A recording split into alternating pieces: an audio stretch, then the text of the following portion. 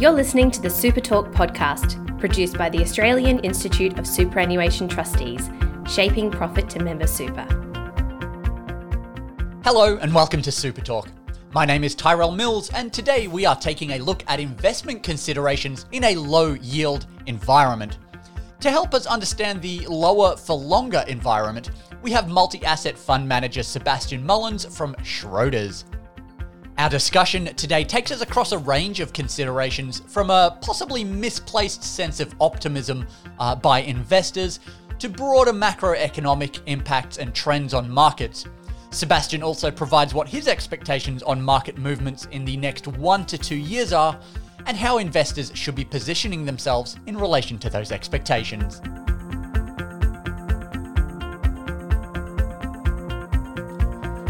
So Sebastian, what are kind of investors' expectations at the moment? Well, that's kind of an interesting question because it's hard to really gauge. Depending on who you talk to, you get different answers. But what we do here at Schroders is recently we actually did a sort of global investor survey. And what that is we pretty much ask, I think it's around 23,000 investors globally, across something like 32 countries. And around 1,000 of those are from Australia. And we kind of asked them, what are your expectations through a whole sweep of different questions. But the main sort of takeaway from that this year was their expectations for their total return going forward. Now, this was taken kind of in April during the COVID craze, so to speak. So maybe you'd expect them to be a bit more conservative, given what was going on. But even so, globally, they're expecting for the next 5 years to own almost 11% per annum forward-looking.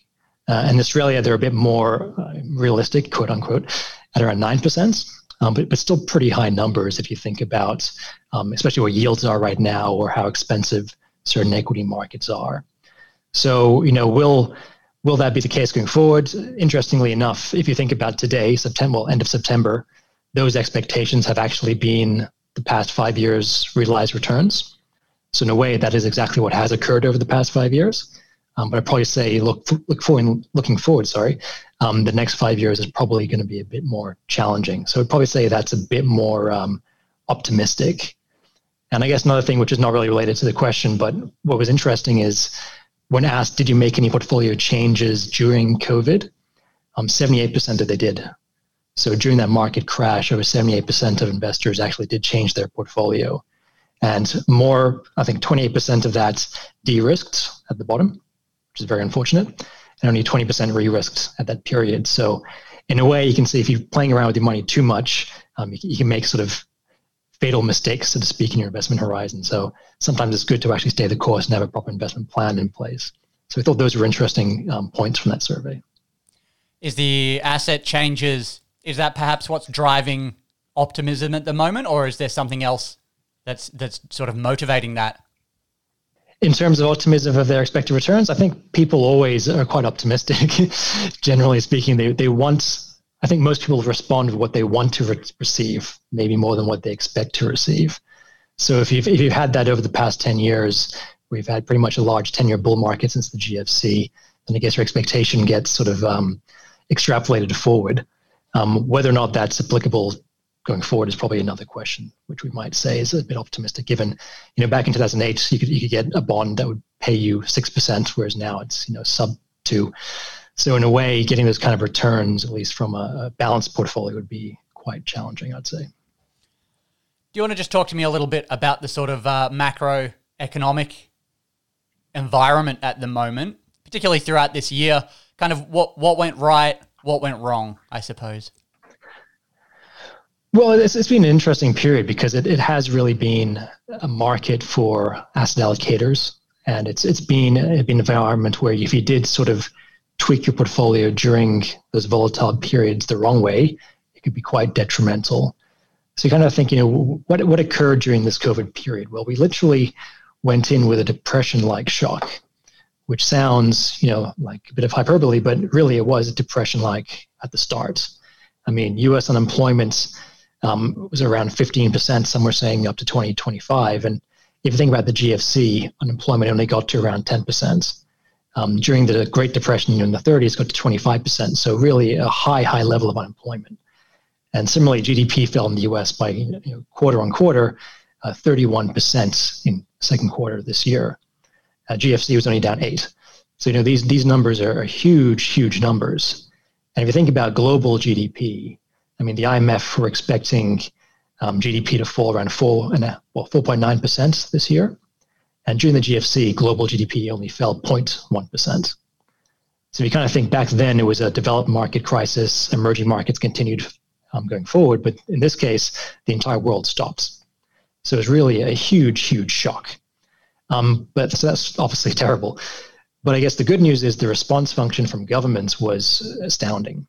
You've had, wartime style budgets, huge budget deficits to really throw money at this problem and stop the sort of depression gaining a foot.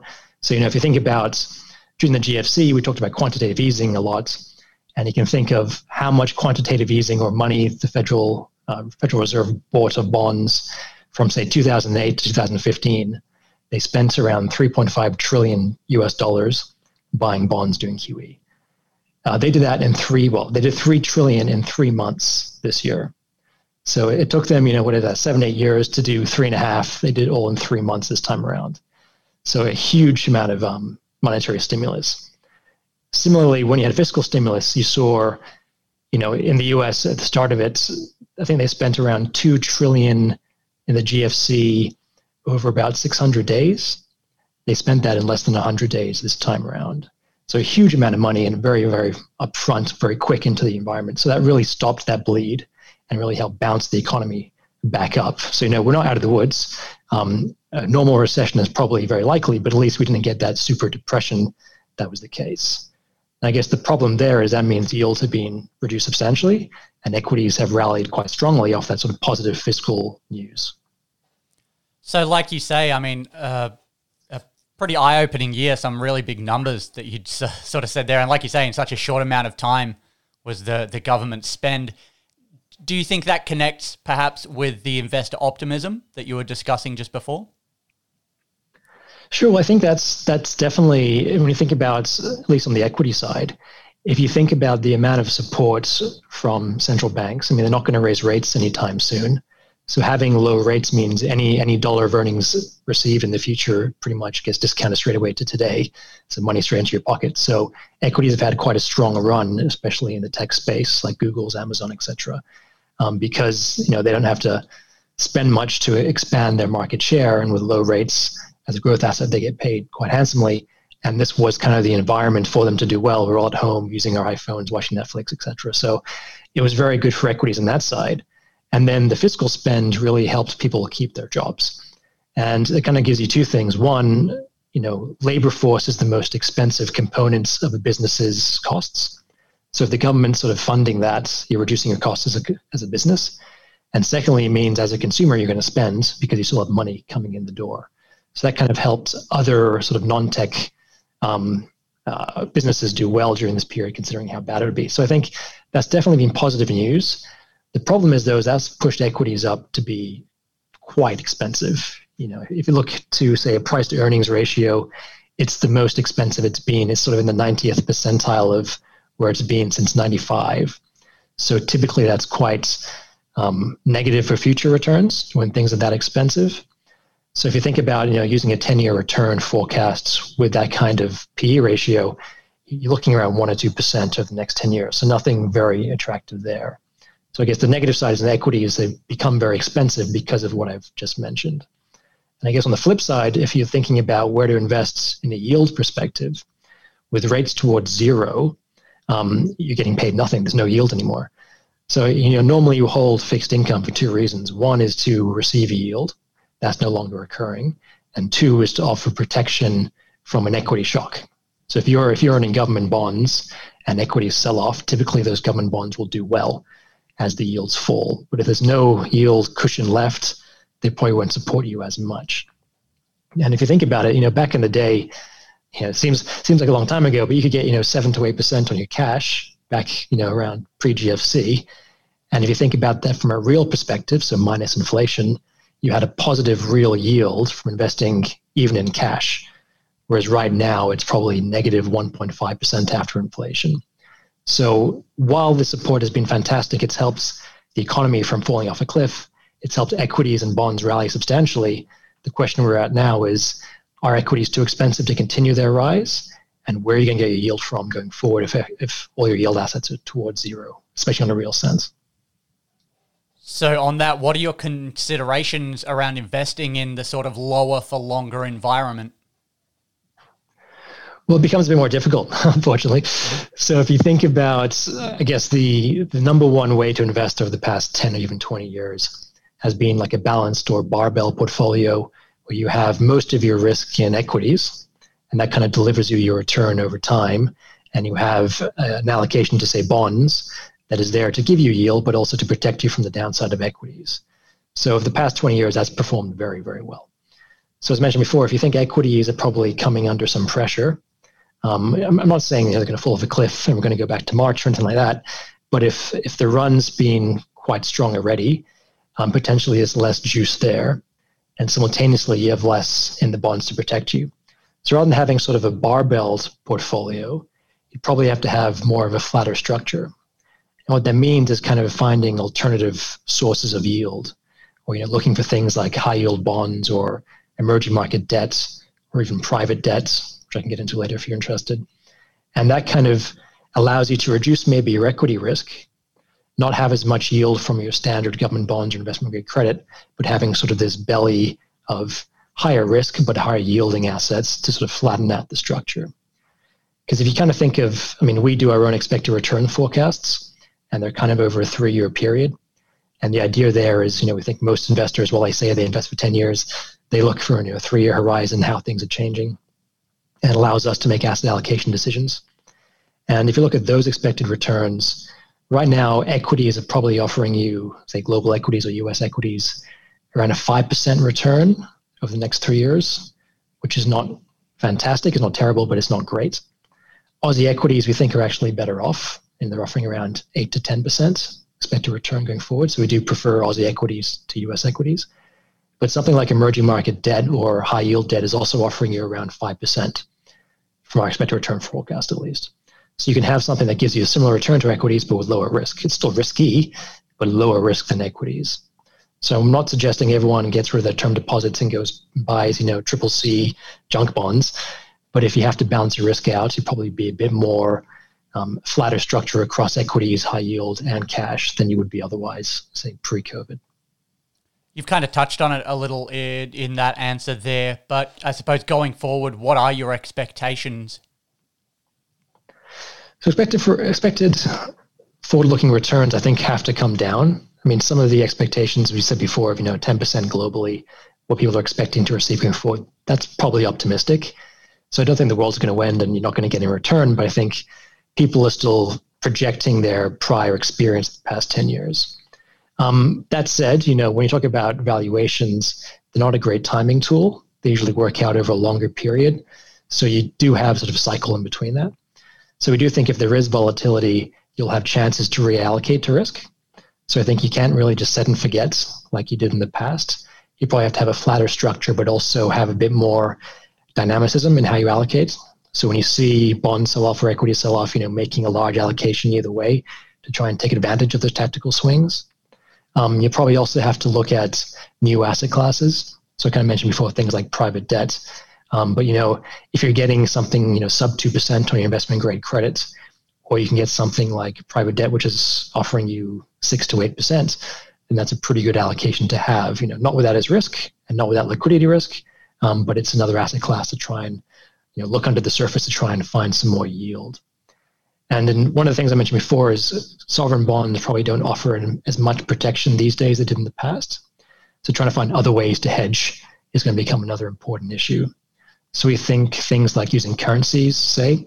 So if you're an Australian dollar investor, having an allocation to, say, US dollars or Japanese yen, those currencies tend to do better than Australian dollars when equity markets fall, when there's a risk-off environment. So we're probably tilting our portfolio, at least, more to having some of those sort of currency hedges in place, as opposed to fully relying on government bonds, given how low those yields are.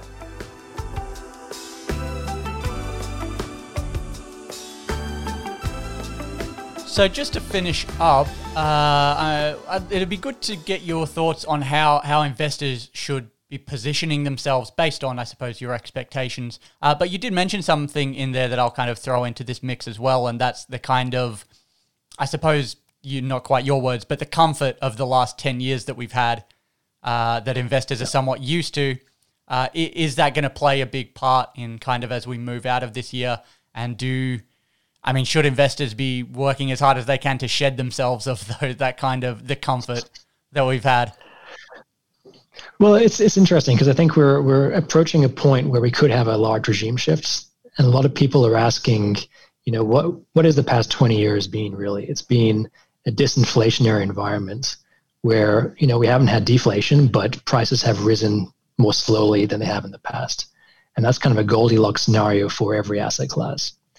Now, with what's happened with COVID, there are two schools of thought. One is either we have a deflationary shock, because there's so much debt in the system now, there's so many zombie companies, et cetera, that it's just weighing us down. So we're going to have deflation, in which case holding things like bonds is still a pretty good idea.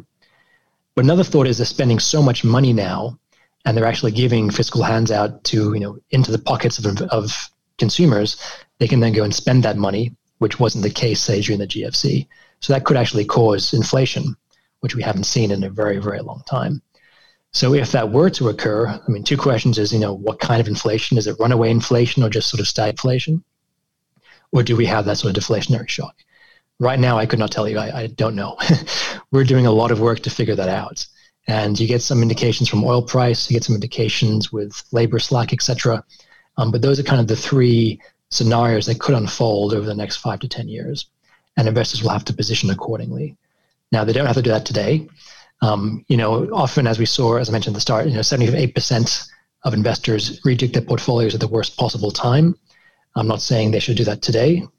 A lot of people are worried about the US election, but we think that might just be noise, and it might be a longer-term buying opportunity, because regardless who wins, Biden or Trump, you're probably going to get some kind of fiscal stimulus. It just depends from who and to where.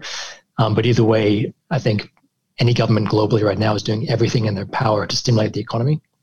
So you could still get a bull run for a while, but that sort of buy and forget for the next decade and say a balanced fund, I think is probably going to be stress tested over the next, say, couple of years.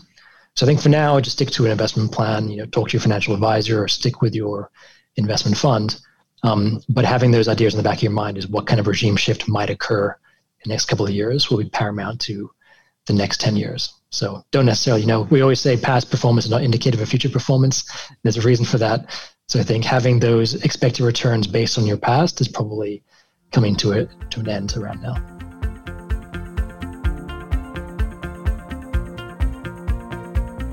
That's all for this edition of the Super Talk podcast. A big thank you to Sebastian Mullins for his time and insights, and to all at Schroders for their assistance in bringing this episode together.